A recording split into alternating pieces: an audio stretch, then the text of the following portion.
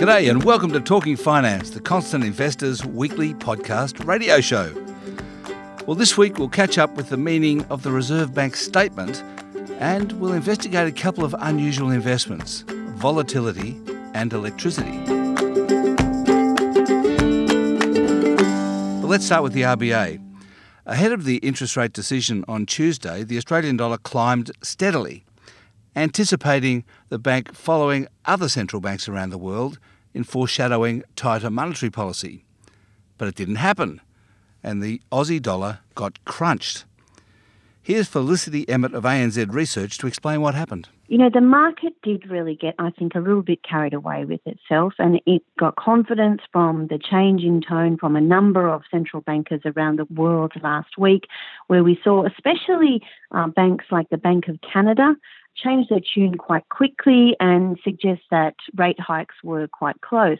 And I think the market really did take that on board and think that perhaps we could see some sort of signalling from the RBA at their meeting to suggest not that a rate hike was imminent, but that perhaps that's where the next move would be and it perhaps wasn't too far away. But we didn't get that in the end. What do you think the next move in interest rates in Australia is going to be, up or down? Well, I think we're quite some time away from another move. I think it probably most likely will be a hike, but not until 2019. I think in Australia's case, apart from the fact that we actually have had a little bit of a move up in interest rates when you think about what the banks have done with investor rates, also our cash rate is nowhere near as low as rates around. And that's what board member Harper was noting last night, that our policy is not as stimulatory as it is around the world. And so I think that the RBA can sit tight for a lot longer.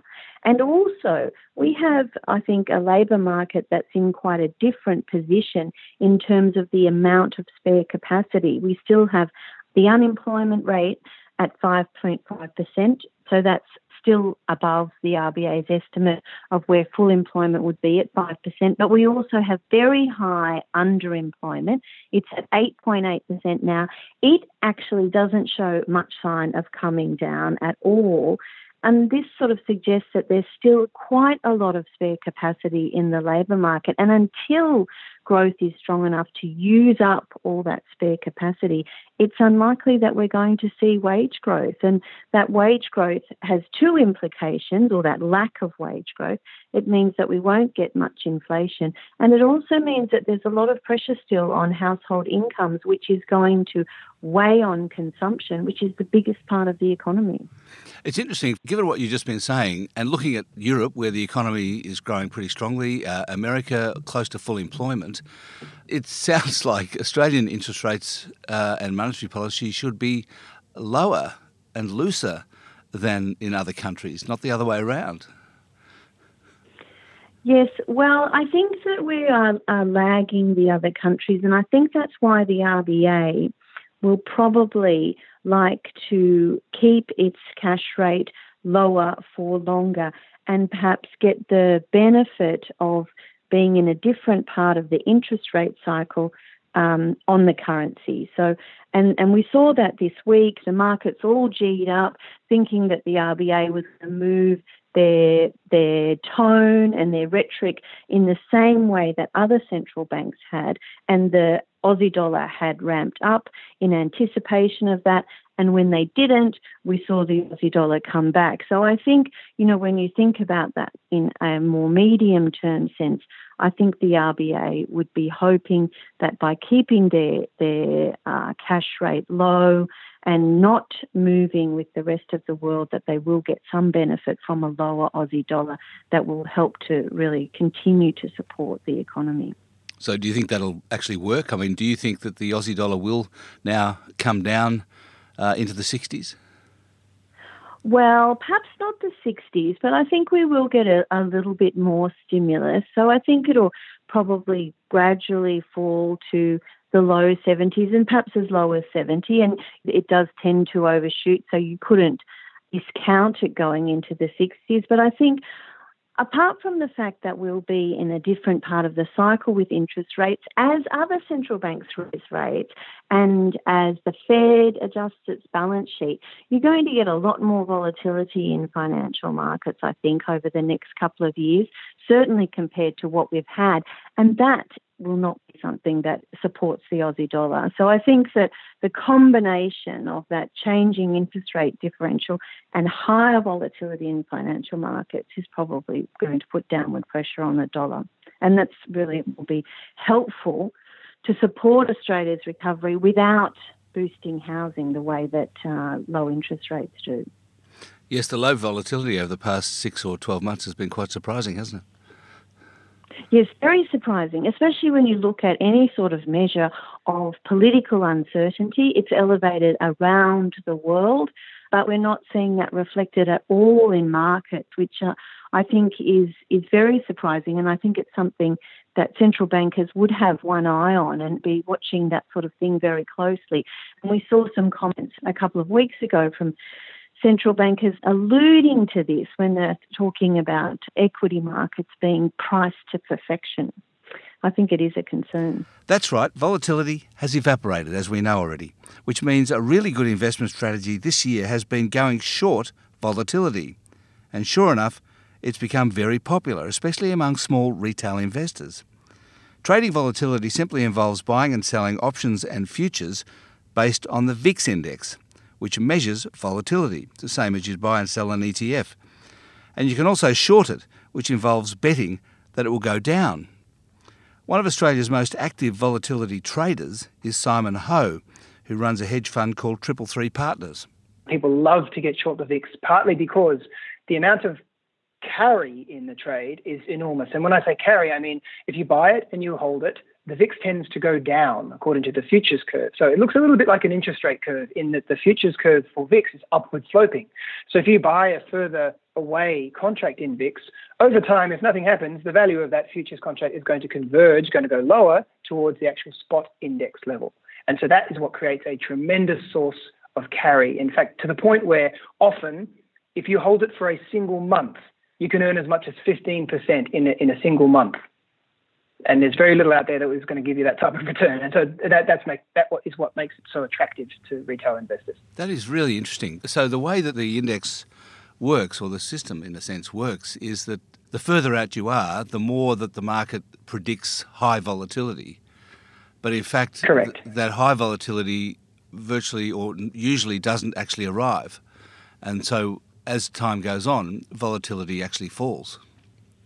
That's right, exactly. Volatility trading, it might seem a little bit complicated for most of your listeners or for most people in general, frankly, but in fact, it is likened very often to try and help make the connection with it to insurance. We know that when we buy insurance policies, invariably we're paying more than what the insurance policy is probably worth. In fact, it's the same with options. Options have been around since 1973. And in that time, 87% of the time, if you do a backward-looking view at the cost of that insurance at the end of it, it is 87% of the time more expensive than what it is actually worth.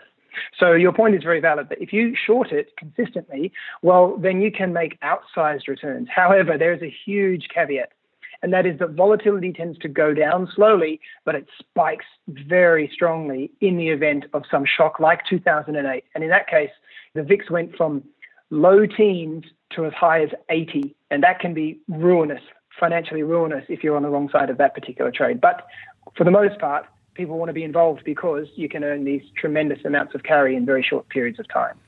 So are you saying that most of the retail investing that's going on in volatility is short? Yes, that's correct. That is astonishing. It is. There's so many things about this that you would not have thought if you were writing down what you think it would look like from 2006 to now. I don't think anybody would have predicted it. So all these short volatility investors are betting that there's no great shock. They're betting that there isn't going to be a plane flying into a skyscraper, or they're betting that there isn't going to be a war in the Middle East. Essentially they are. And I think when you continue to do something and you make lots of money out of it, typically you become emboldened. And I think that's a lot of what's happening. You know, we've had QE going on right around the world for a number of years, and that's basically insulated the entire world from any decline or any serious prolonged decline because of that. And so people are just getting very comfortable with the idea, but they shouldn't. At the end of the day, volatility is abnormally low. It is not going to stay down here. This isn't a regime shift like 1999. People were predicting that all the internet companies in the world would be worth billions of dollars. It's the same kind of scenario. And if you are short, you have to be prepared to know that you could in fact lose all your money if the VIX were to spike like 2008. In fact, volatility has been surprisingly low this year. Everyone predicted an increase in volatility. In fact, it's been incredibly low. Yeah, it is a little bit of a conundrum. People are often wondering why this is and whether this is in fact a change and that we're never going to see volatility again. As I mentioned earlier, nothing could be further from the truth. Volatility has disappeared this year, and one of the primary reasons is that the economy has really never been so calm. If you look at the rate of change, for example, in the rate of growth around the world, it's incredibly small. In other words, the deviation in economic activity is small, and so therefore, as a function of that, so too is the deviation in the volatility of stock price indices. So the VIX is plumbing lows. So S&P is the barometer, the main global index. The volatility on the S&P, as represented by the VIX, we haven't seen as low levels since the 1950s. It is quite extraordinary, unprecedented, in fact. And, we just don't think that can persist. Everyone thought that volatility would rise because of political populism, in particular Donald Trump, but also Brexit and so on, and that never happened either. Was that surprising to you?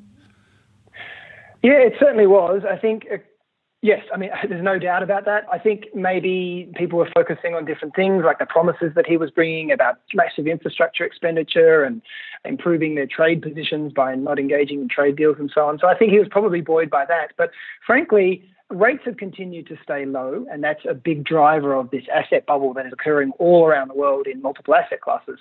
But if you take stock at the last 6 months of global stock market activity, you'll see that I think the Wall Street Journal reported that it's been one of the best first half since 2009, and the fifth best in the last 20 years. So again, it just reinforces everything. It's a bit of a strange situation, and frankly, it builds the case for people exercising caution because, we're even higher than we were before. On a Case-Shiller basis, you're talking high 20s in terms of price-earnings ratio on a Shiller PE ratio and 18 times in the standard metrics. So it's certainly not a cheap market, and assets in general are very highly priced. An investment closer to home is rooftop solar. Now, this week, a German company called Sonnen launched a new product in Australia that it's calling Sonnen Flat.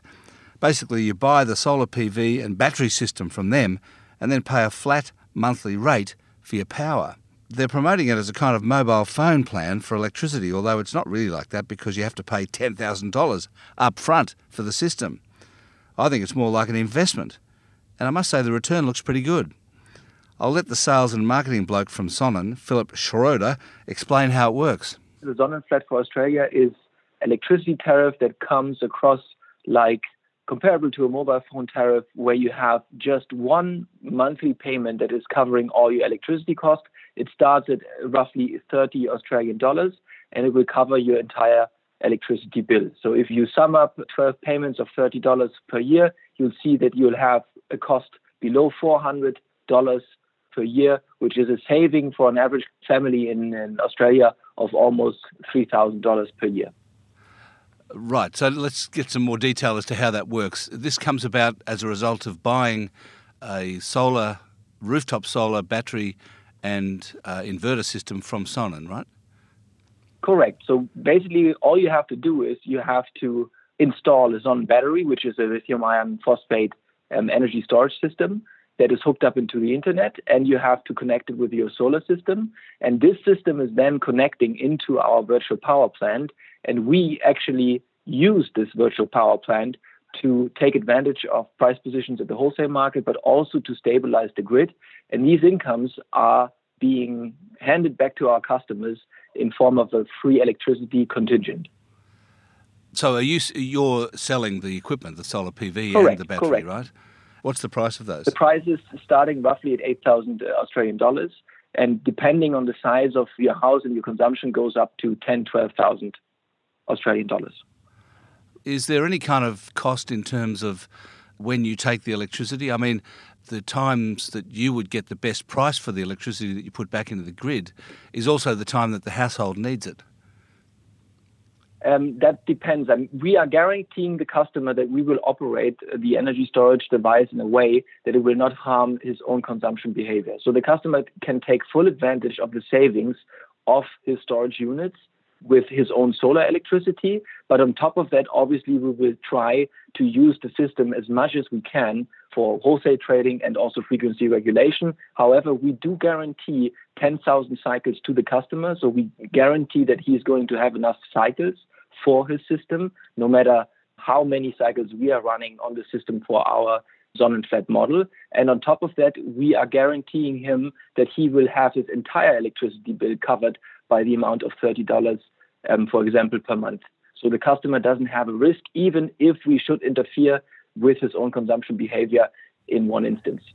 You get a certain amount of free electricity, but above that amount, you then pay the normal tariff. Is that right? That is correct, because, of course, we want to make sure that if you, for example, choose the smallest tariff and take a small Sonnen battery into your home, but you want to run your bakery with the tariff, then obviously we will at some point ask you to pay what is exceeding the free contingent of electricity that we are guaranteeing to you. So what do you say is the normal consumption of electricity by a household, and is that covered by one of your tariffs? Yes, if you look at our three tariffs, we have looked at an average home. If you look at the medium tariff, it is the average consumption of an Australian home. The smallest tariff is a bit below the average consumption, and the larger one is about 20% above an average single home in Australia. So we're pretty much covering whatever the customer needs and benefits him the most. And of course, the customer might have a restraint because they might not want to invest in the largest battery if they don't have enough solar on their rooftop. Yeah, so that might be another challenge for the customer when they actually want to apply for the largest tariff. And that's the background to that. I'm just trying to think about it as an investment, right? So I'm going to invest $12,000 in the Sonnenflat, the whole package. If I pay $40 per month to Sonnen for the electricity, what sort of return do you think I'm getting? What's the saving per annum that will generate? Yeah, I can give you a straightforward example. So, for example, if you take the Sonnenflat with the 8 kilowatt hour Sonnen battery, you would be paying to us $30 a month. This will be an investment of $360 per year. And you will be saving, if you're now comparing that to... But the investment is the cash up front, the capital investment. What is the capital investment required there? That's $12,000 or $10,000. It would be around $8,000 to $10,000. And if you now look at the annual, just if we get to the annual saving is around 3,000 Australian dollars. So you have a return on investment of 3 to 4 years for the hardware. Or 30% per annum, roughly. Correct. The other thing is that with a mobile phone, you don't have to pay the money up front to buy the phone. Most companies provide you with a plan whereby the cost of the phone is paid off over several years as part of your phone bill. Will you provide that as well? At the moment, we are working on a financial solution for our customers that they do not have to pay upfront cash.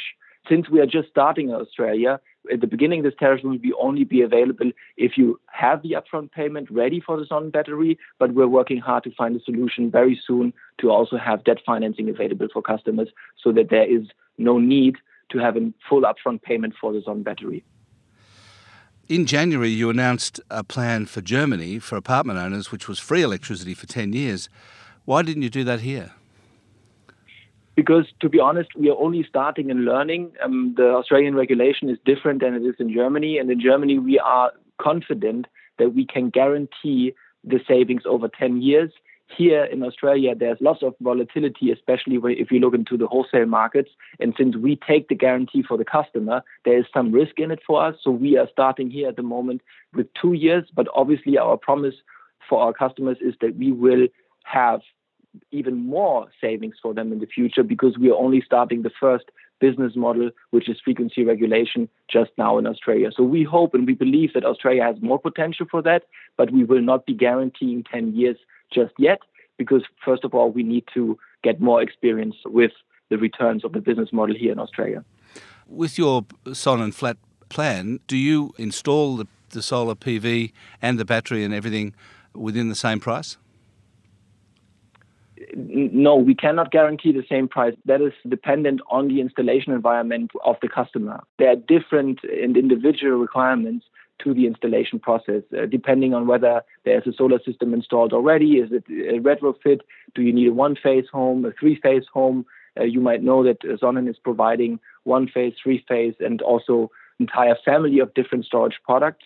So we cannot guarantee the installation price for every customer. But it is roughly, if you look at the smallest package, between 8,000 and 10,000 if you just look at the storage unit. But that includes installation.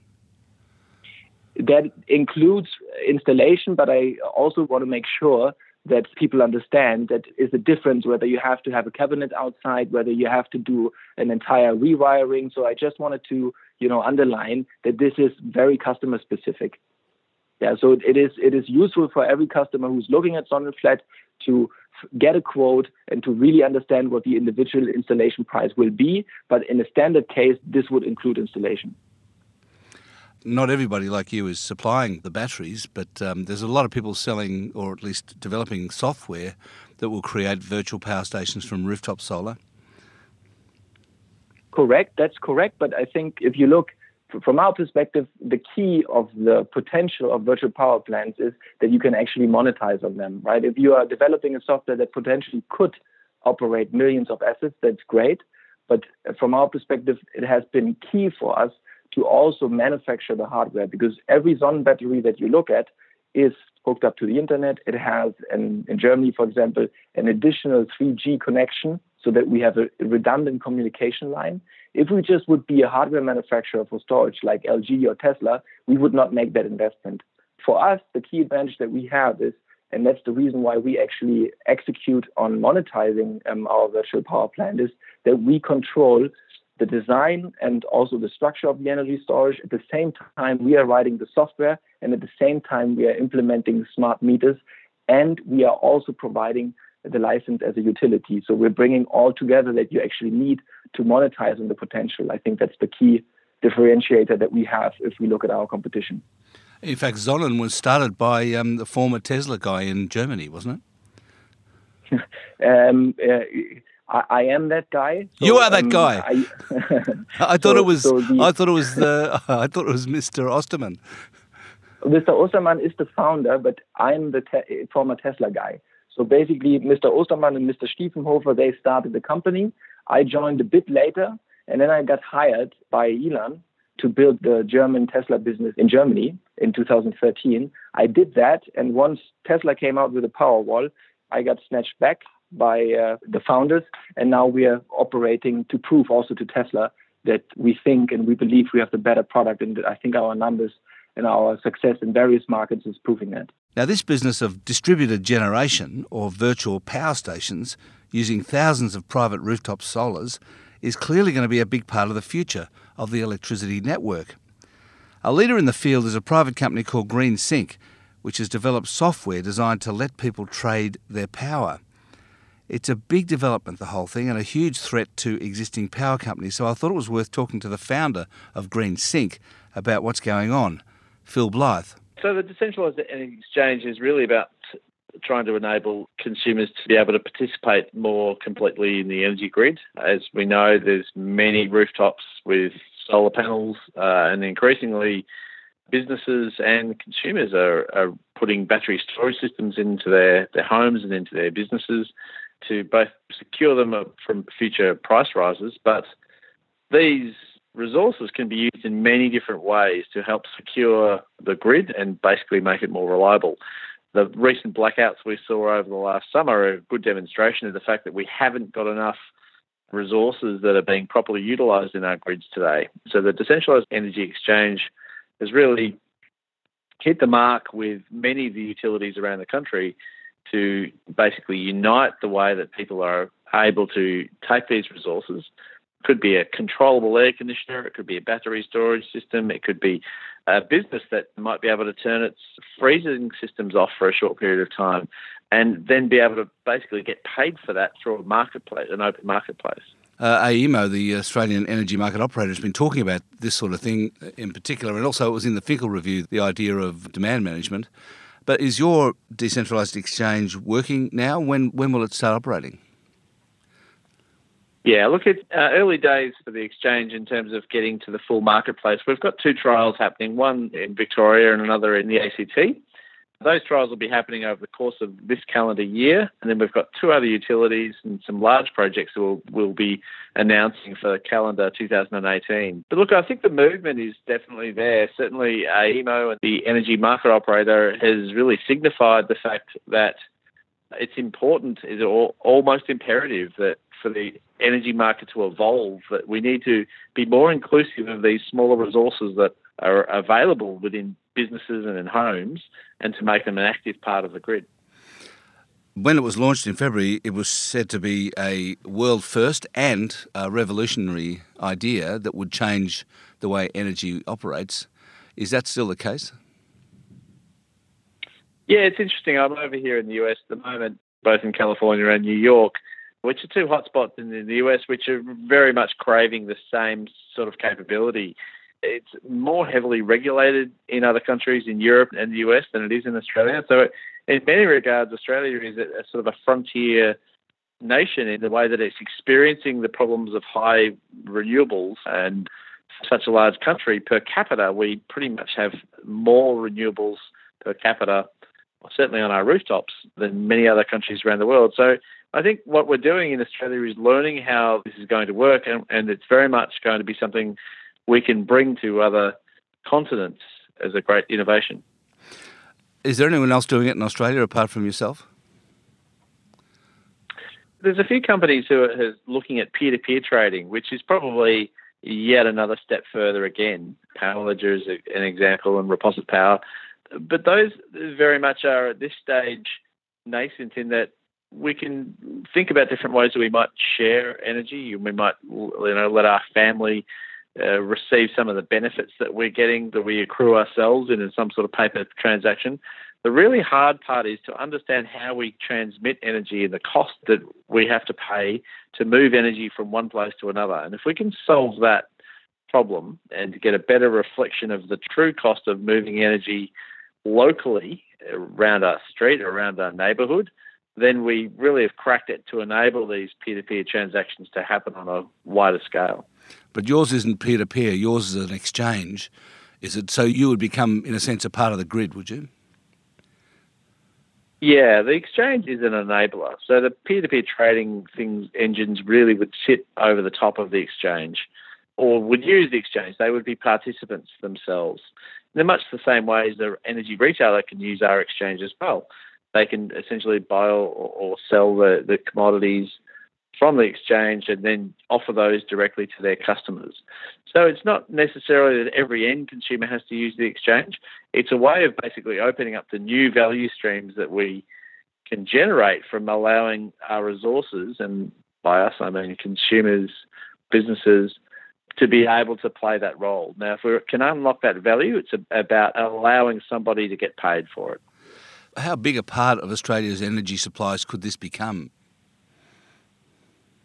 Look, it's forecast by the CSIRO and the Energy Networks Association to be in the range of 40% by 2030, which is a very significant part, which is why the Australian Energy Market Operator and many of the utilities, I think 8 of the 15 utilities so far, have signed up for the DEX program. Because of it's such a large amount of our energy is going to be generated in this way by people, not just the energy markets. They've become investors. They're investing in their own energy systems. Previously, we used to think about investing in stocks on the stock market and maybe invested in a utility company because they provide stable returns. The opposite is happening now, that consumers are investing in their own energy systems to shield themselves against future price rises. But now also they're an investor in the grid because those same assets are playing a role as part of the larger grid. So it's really changing that landscape over the next 5 or 10 years where, as investors, people want to have a sure bet that they can see a path to getting return for their money. Have you calculated what the returns are now and in future when it's possible to trade the energy from investing in your own solar and battery? Well, certainly today you can have a solar system that pays under 5 years and a battery system that will pay probably around 10 years. You mean that it would pay back in that time? That's right. So quite a long time for a battery to pay back today. what we need to get to is where these systems are able to pay back within 3 to 5 years. And that's probably the sweet spot where there's capital providers who will essentially provide finance to underwrite these investments, meaning people just provide essentially an annual payment or a monthly payment for their energy in the same way as they pay their energy bills through to an asset financer. So that's very much going to be crucial in terms of this really evolving quickly as the price of solar and storage come down over the next few years. An energy company's share price that's, say, selling at 15 times profit is taking a lot more than 10 years to pay back. Yeah, well, certainly. Utilities are facing some tough challenges with this. Obviously, it's cannibalising their revenue and their profits in subsequent years. Many of the larger utilities have moved into rolling out solar and storage and believe that that's their future and they need to be harnessing these technologies, and that's primarily going to be their new business model for the next 10 years. In fact, AGL has what it calls a virtual generator operating in South Australia as a test, as I'm sure you know, where they've got a whole lot of rooftop solar put into a grid. I presume they're using software like yours. That's right. So virtual power plant software is very similar to what we do, is being used by AGL and others to control these large fleets of batteries. And they then behave very much in the same way as a power plant. It can be switched on or switched off, or set at 50% of its use to reflect how the energy market prices move up and down over the course of a day or throughout the year. When in 2030 the decentralised exchange that we're talking about becomes, say, 40% of the electricity supply in Australia, what is the other 60%? Is there any place in the future for coal, do you think? That's an interesting one. I think the coal generators are being retired. And look, that's not even an ideological view anymore. It's really financial. Nobody, even the major electricity companies who own these large generators, think that it's viable to go and build another coal generator today. The financial systems around the world have really put so much doubt over the future of coal that it's uninvestable. The risks are too high. So I think the mix is really about what's still going to stay. The assets that have been built within the last 30 years have still got 10, 20 years life left in them.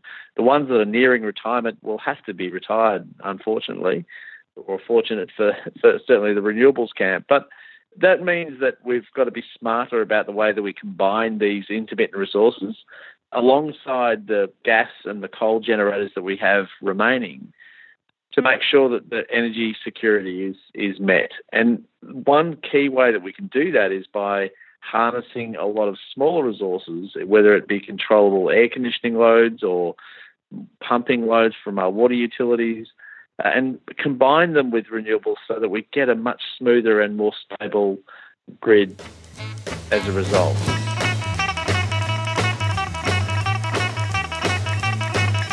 Happy birthday, Bill Haley, who lived from July the 6th, 1925 to 1981, dying at the young age of 55 from a brain tumour, but although he spent a long time battling alcoholism. But along the way, Bill Haley changed the world. In 1953, Rock Around the Clock was a revolution. That song and Bill Haley and the Comets started rock and roll. 64 years later, it's still going strong. When the clock strikes 12, we'll cool off and start rocking round the clock again. We're going to rock around the clock tonight. We're going to rock, rock, rock till broad daylight. We're going to rock around the clock tonight.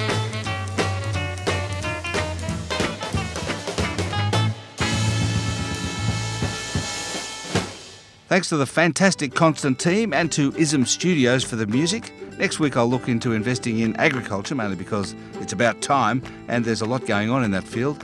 And of course we'll also have some technology ideas for you and economic commentary. Speaking of which, I'll be popping up in your inbox on Saturday morning. See you then.